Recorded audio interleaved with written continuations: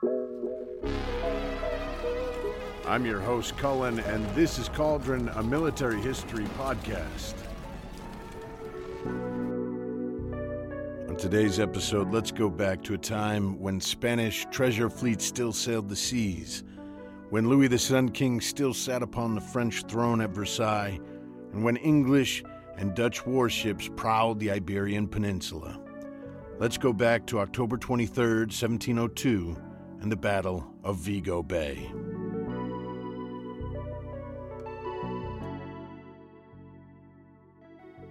All right, hello again, and thank you for joining me. My name's Cullen, I'm your host, and today we've got a very exciting, interesting little battle for you.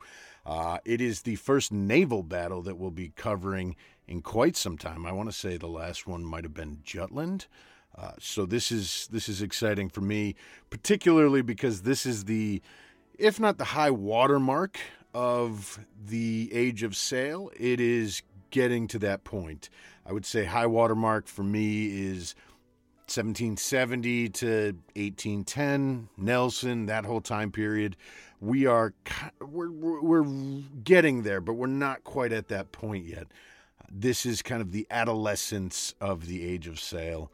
It's really, it's a fascinating battle. It's part of the Spanish Succession, the War of the Spanish Succession, and as you can hear, I have a hard time with S's, so bear with me as I struggle my way through saying Spanish Succession over and over. Why is this important? Well, it's kind of a foundation episode for the next two episodes, which will also be part of the War of Spanish Succession. It is leading us we're building towards what I believe to be one of the most interesting, maybe important, sometimes called most decisive battles of world history, definitely of European history. That is the Battle of Blenheim. So we're headed in that direction. Today's episode is kind of creating a foundation, a little bit of a palette for us to work with. And then as we go over the next few episodes, we'll get to Blenheim. Why is this time period particularly interesting to me? This is a fascinating part of European history because this is the time period in which the empires, the great empires that would all begin to either wither and die with the First World War and in large part have ceased to exist, but really ruled the world for about 200 years. This is the time period in which they were in their awkward stage, I guess you could call it. This is the time period in which they start to grow hair in weird places and have a hard time with acne. And this is really their puberty period, because after the 1750s and right about the time of the 7 Years' War and the French and Indian Wars, or otherwise known as the French and Indian Wars, you have the full-on arrived on stage empires of Great Britain and the French and the Russians, and you've really got the empires as we know them, especially after Napoleon. They've kind of solidified and hardened into the versions that we can easily kind of grab onto. Before that time period, you had these weird little, not sure what they want to be. The French in particular are struggling because they don't really have a great sense of identity in terms of what they will be. At the moment, they are very clearly a kingdom ruled by an all-powerful king who rules and dictates by fiat. The Sun King, Louis XIV, is maybe one of the most kings of all European history. He's especially interesting because he has such a long reign. His decision-making is, almost directly affects the next 200 years of French history up to today. The Sun King would take over in, I want to say, the 1650s and die in 1715, I want to say. So you've got 75 years of him ruling France. And in that period of time, you have just a huge amount of world events happening and decisions being made that will go on to affect not just France, but the rest of Europe and the world. This is the king who creates Versailles.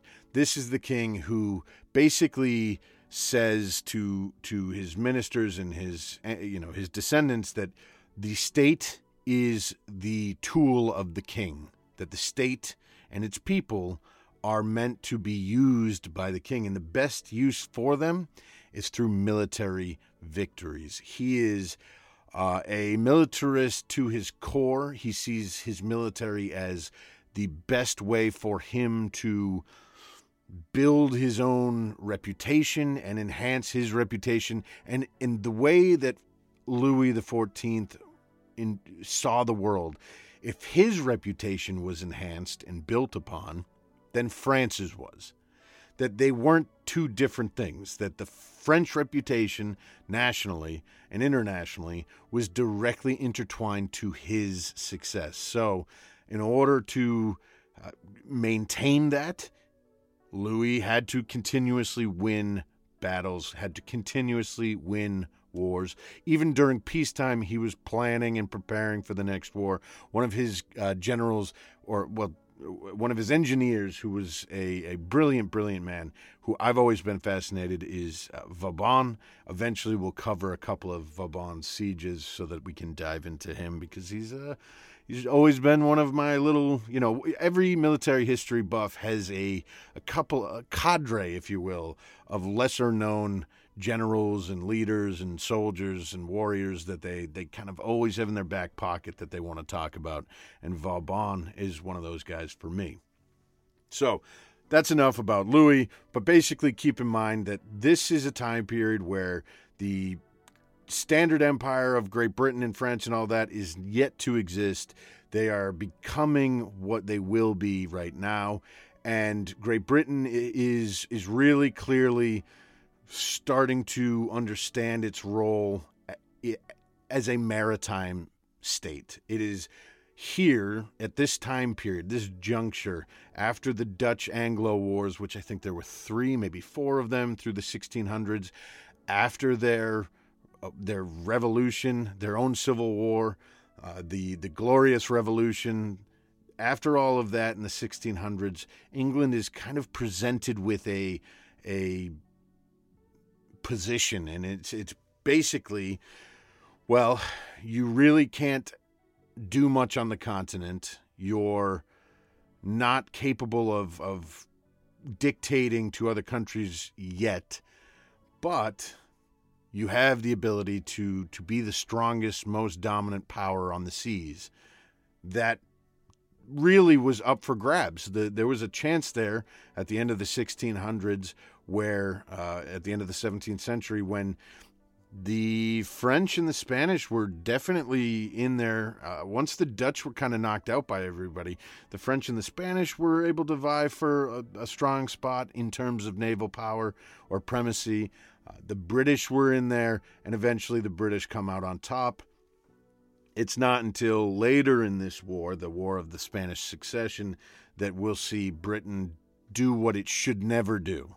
Whenever it tries to commit large land forces to the continent, it tends to overreach. Now, obviously, there are instances where that's not the case. Waterloo. But Waterloo is a very unique case in terms of the time and the commitment. It was known, or it was believed, that at Waterloo it would be a very large commitment for a very short span of time. The vast majority of the land commitment against Napoleon on the British end was, almost all of it was in smaller campaigns against the perimeter of Napoleon's European empire, the Iberian Peninsula, some actions in the Middle East, and small incursions in the Baltics. But the British, or the English at the time, they realized in 1690s, 1700, that if they're going to make a play for dominance, it's going to have to be at sea. So they start to really buy into the idea of the fleet in being and creating a larger fleet than everybody else. But they also recognized that one of the best ways for them to ensure their dominance is to not just go after their opponents' ships, but also their shipping. And we're about to get to it. So we talked about Louis. Now, let's get to the War of the Spanish Succession, and Louis is directly responsible for that. Well, not for the whole war, but for kind of the kickoff and how it goes. Because what happens is Charles II of Spain, he dies childless in 1700. This is a big deal. Now, it's not a surprise, but it is a big deal. It's not a surprise because Charles II of Spain is a Habsburg, which means he is fairly inbred. I don't know if that's the proper term anymore, but I remember that's what my dad used to call people. So that's the term we're going to use. Basically, the Habsburgs maintained their power and their prestige and their wealth by ensuring that none of those things went to anybody else. So they kept it within the blood. They kept it pure. And by pure, I mean they got their genetic pool pretty messy. By keeping it fairly shallow. They were marrying cousins, and not that everybody in Europe, or, not that it was particularly unique for that to be the case, because it really wasn't. There was quite a bit of that going on with the royal families of Europe at the time. But the Habsburgs were a little bit more intense about it. They were less concerned when you had uncles marrying nieces and nephews marrying aunts, and there was, a general kind of look the other way mentality when that was happening within the Habsburgs, which leads to Charles II, famously I'm not going to say this, but at the time and throughout history, people have called him a monster, a moron, and all sorts of terrible things. He was definitely not a good-looking guy.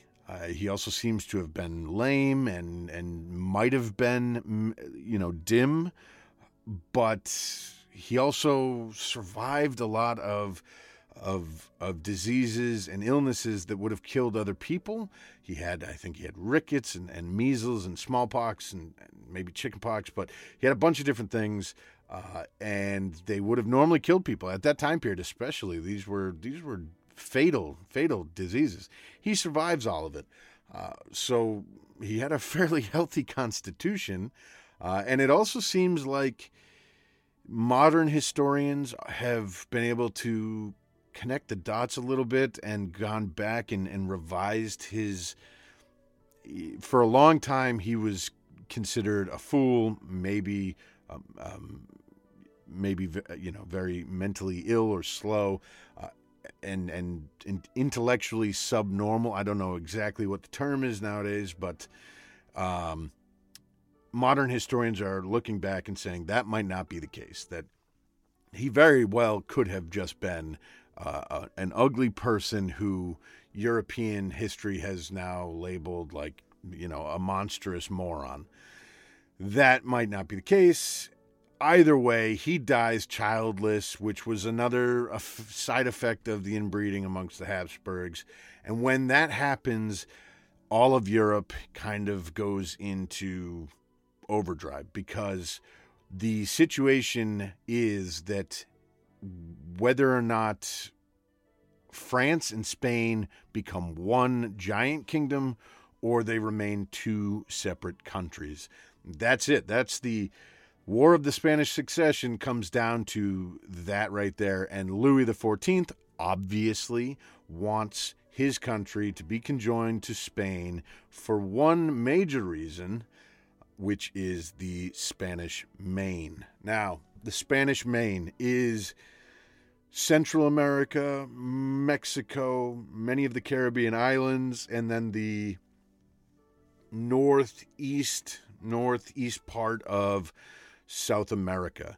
This is where Columbus and all the conquistadors kind of came about and made their fortune, killed off untold millions of Native Americans and natives, and in the process they found silver. A little bit of gold, but lots and lots and lots of silver.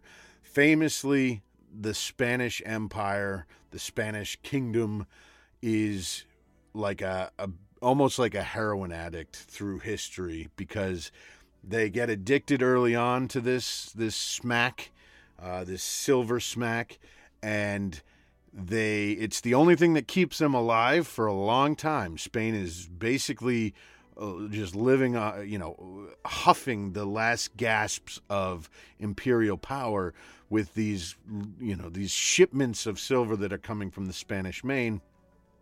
But there's nothing behind it. There's the power that they have is very transitory. They don't have much to back up the money that they're getting from the Spanish Main. That doesn't mean that Louis XIV doesn't want to get his hands on some of that Spanish silver. In fact, one of the little side stories at play with the Battle of Vigo Bay that we're going to talk about in a few minutes is that Louis has told the French admiral, whose job is to protect that Spanish shipment of silver, and his job is to guard it and bring the convoy safely home. He's told by Louis of France that if that convoy finds its way into a French port, maybe that's the safest place for it. In fact, maybe he shouldn't just take it there if need be, but maybe that should be the end goal anyways. So you have a very interesting dynamic here where the leading partner in the French and Spanish alliance, which is Louis XIV, he's almost not even, he's trying to keep Spain propped up, but he doesn't really care if Spain survives. He would love to have that territory added to the French Empire, but really, if he can just kind of keep it in existence while he mainlines that heroin coming from the Spanish Main, then Louis XIV would be a happy man either way. Obviously, the man that he wants to put forward is Charles II's chosen person, which is Philip of Anjou, who's the grandson of Louis XIV and his heir. So again, if Charles II puts up Philip of Anjou, and that's the grandson and heir of Louis XIV, when Louis XIV, who has been sitting on the French throne at Versailles for 70 years, when he dies, which is probably pretty nearby in time, the throne of France and Versailles goes to Philip of Anjou, who has just taken the throne of Spain, if everything goes the way Louis and Charles want. For obvious reasons, the British and most of the German kingdoms and the Austro-Hungarian Empire do not want that to happen. In fact, they fear that if France and Spain take up this position where they are one giant kingdom, Italy is soon to follow, and then with the majority of Western and Central Europe under the control of one throne, that the smaller independent states in Central Europe, those that little scattershot, buckshot, not even a country, but groupings of small countries and principalities that is the Holy Roman Empire, that will be the next item on the menu for the Bourbons. So they don't want that. The Austro-Hungarians don't want that. The British don't want that. They create a grand alliance, and they do their best to stop that. This is, again, eventually going to get us to Blenheim, but we have to kind of set the ground rules here, give an idea of exactly what this all looks like before we dive in. All right, so let's take it to Vigo Bay. The particular fleet that was sought at Vigo Bay by the British under Admiral Rooke was one of, if not the largest silver fleets to ever leave Veracruz in Mexico. And Veracruz was famously where all the silver and all the gold and anything that was valuable every year would get pooled at Veracruz, and then they'd wait for all the galleons to show up and then their escort to show up, and then they would go from Veracruz to Havana, and at Havana they'd pick up even more escorts and probably try and suss out wherever the pirates or the British or whoever might be hunting them, which always was the case, wherever they might strike. And from Havana, then they would head on to Cadiz. I'm going to say Cadiz. But so at Veracruz, they collect their cargo of silver for the year, and this is 13 million pesos worth, which I believe is somewhere around today, like 5, or I think I want to say 15 million, 10 million. Anyhow, it's an absolute huge haul. And from Havana, the Spanish galleons, and the galleons are really, these are huge ships. They are 3-masted. They're made for plying merchant waters. They're made to travel across the Atlantic with a hull full of goods and then go back with a hull full of gold or silver or whatever it might be. That can also translate to troops in some cases. The Dutch liked to build galleons that were really low and fat and wide. The British famously built them a little bit thinner and narrow, less controlled, but would be able to carry more guns. That's just nerdy side stuff. You don't need to know that for this particular battle. So at Havana, the French escorts that were sent by Louis XIV to make sure that Spanish cargo of silver makes it back to Spain, and again, maybe France, if possible. The French show up, and they join the 22 Spanish vessels with 34 French ones. And they move out late July 24th or 25th, 1702. They leave Havana and head to Cadiz. Now, in the transit, there is a English force that is hunting them. There's a English force that is trying to not only capture the Silver Fleet, but there was a fleet under Admiral Rooke who went to try and take Cadiz. He went and failed to capture the port, and in the process, he begins to head back home. Now, a Captain Thomas Hardy in his ship, the Pembroke, hears that in Vigo Bay, which is in northern Spain, just north of Portugal, that the Spanish and French combined fleet has sheltered in Vigo Bay. It is late September 23rd, and Thomas Hardy on his little ship, the Pembroke, hears this, and then he flies to Lagos in Portugal, and he reports this to Rooke. Now, Admiral Rooke must have been floored. He must have been ecstatic because he thought he was taking news of a failure, of a defeat home to the king and the people of England, and instead he has a wild opportunity. One of only a few times in history where the opportunity was able to be taken advantage of, where a Spanish treasure fleet was taken. And he sees that this is a great opportunity. Vigo Bay is it's interesting. If you look up a map, I'm looking at it right now, it's both a very easily attacked position and an easily defended position. So it must have been a bit of I can see a situation where an admiral would look at this and have to really think long and hard about whether or not the juice is worth the squeeze, because Vigo Bay, the entrance is really wide.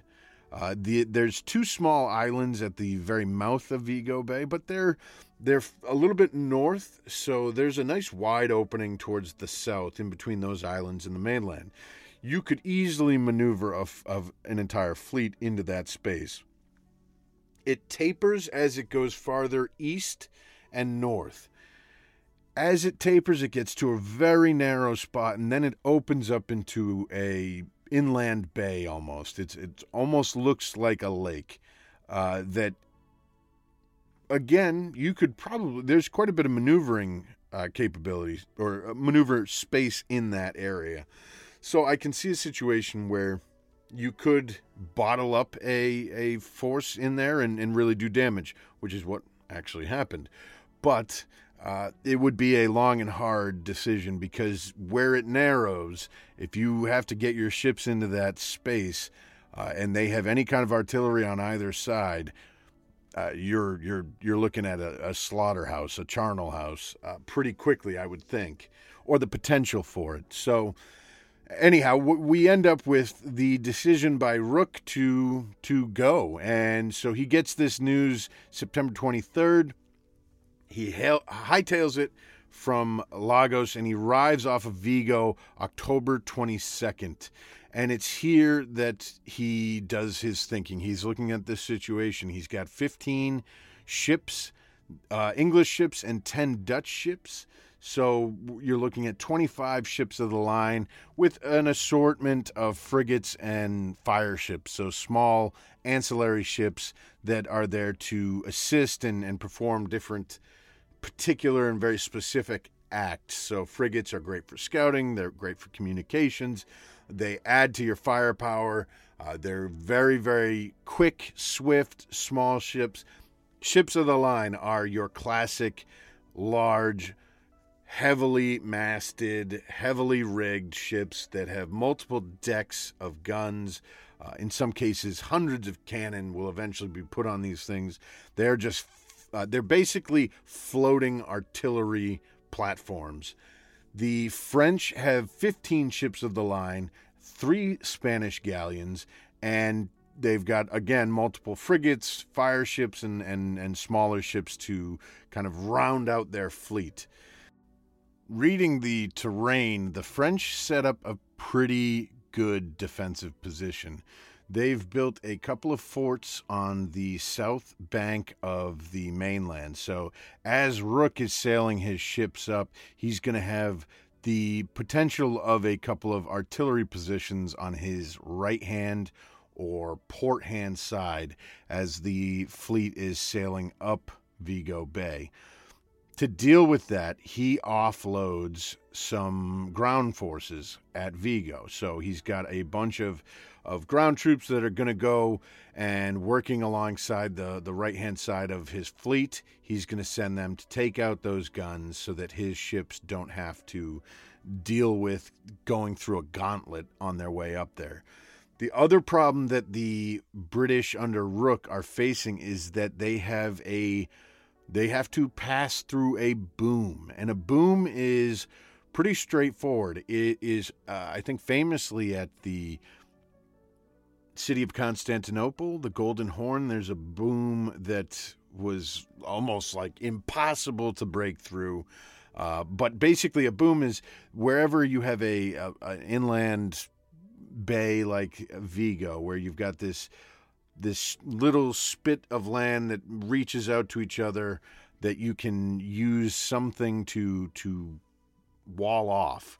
So a boom is, in this particular case, it's a bunch of masts that have been connected with chains and then strung across the water by these thick, heavy-duty chains.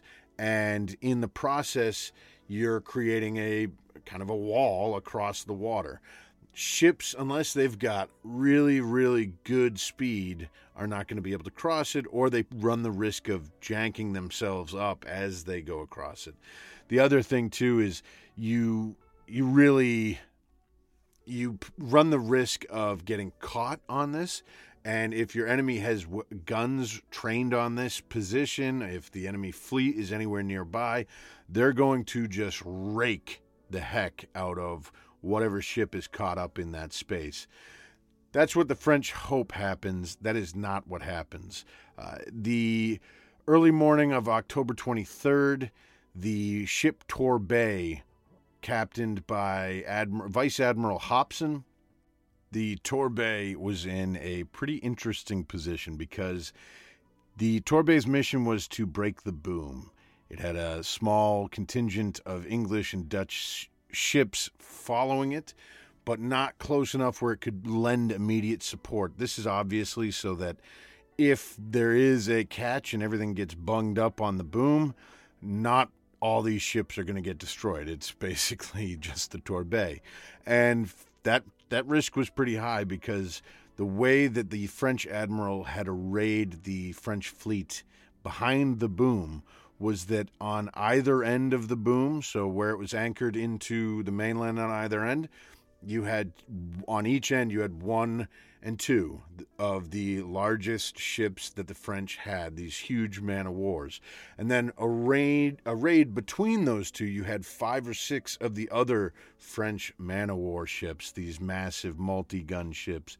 And they were trained on the boom. So anybody that's going to have to break that is going to face some withering fire. Well, the Torbay does that. It slams into the boom and it breaks the boom, which mission accomplished. However, the wind dies almost immediately after the Torbay breaks that boom. So for a few minutes here, the English squadron that was supposed to follow and expand on it and help the Torbay take on these massive French ships, they're nowhere to be seen. And the Torbay is only working on wind power, so when the wind dies, it's just sitting there, just taking a pounding. And the French, they send in one of their small fire ships, and that fire ship comes right up alongside the English Torbay. Now, fire ships historically have been among the most terrifying things that sailors have ever had to deal with for obvious reasons. You are on a wooden platform with nothing but cloth above you and nothing but wood and gunpowder below you. Oh, and maybe oil and tar and pitch. So pretty much everything around you is extremely flammable and in many cases extremely explosive. Now, the thing about this particular fire ship is that it was part of the treasure fleet. So when the French got to Vigo Bay, they intelligently started to unpack the heavy stuff first, because the heavy stuff is typically the most valuable. So a lot of the silver and mineral wealth that came over from the Spanish Main was actually already unloaded when the English showed up. And as we'll see in the aftermath, they didn't quite get away with as much money from this as they thought. However, they did destroy this French fleet, because what is on that fire ship that the French have sent against the English Torbay? Well, it's snuff, and snuff is very flammable. Snuff is tobacco. It's kind of ground down to the point where you can actually put a little bit on the back of your hand and snort it up like a little bump of cocaine. I've actually done snuff a couple of times. It's a weird tobacco high. It's kind of a nasally, zippy, like peppery. I wouldn't do it again, but it was definitely interesting and worth a try just for the idea of what these people were doing. So this fire ship is full of snuff, and it blows up.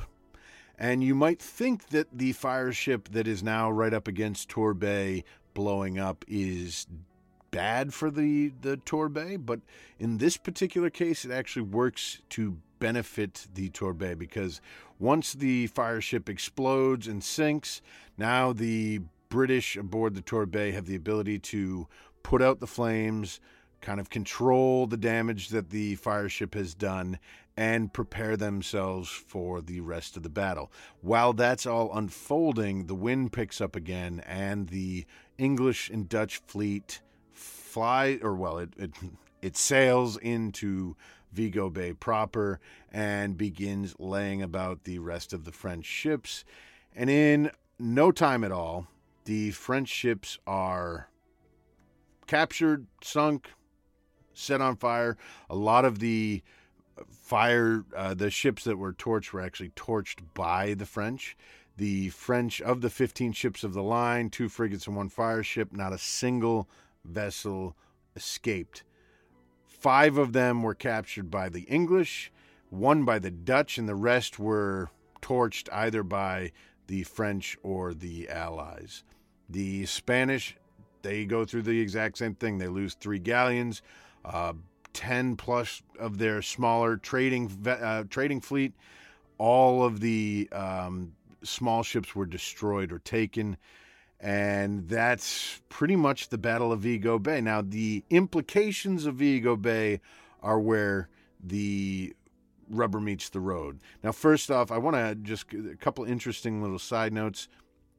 The silver, again, the amount of money that was actually lost at Vigo Bay was kind of a propaganda thing for the English, because it wasn't really as much as the English made it out to be. In fact, the value was about 14,000 pounds, and the coins used, or the coins minted, and the master of the mint at that time, by the way, is Isaac Newton, for anybody that's looking for a little trivia factoid. The coins that were made at that time with that silver were of Queen Anne, and they say Vigo on the bottom of the coin. So if you can find one of those, you've got yourself a little fortune right there. But at the time, 14,000 pounds of silver, a ton of money, but not the millions and millions of pounds that people have forever made it out to be afterwards.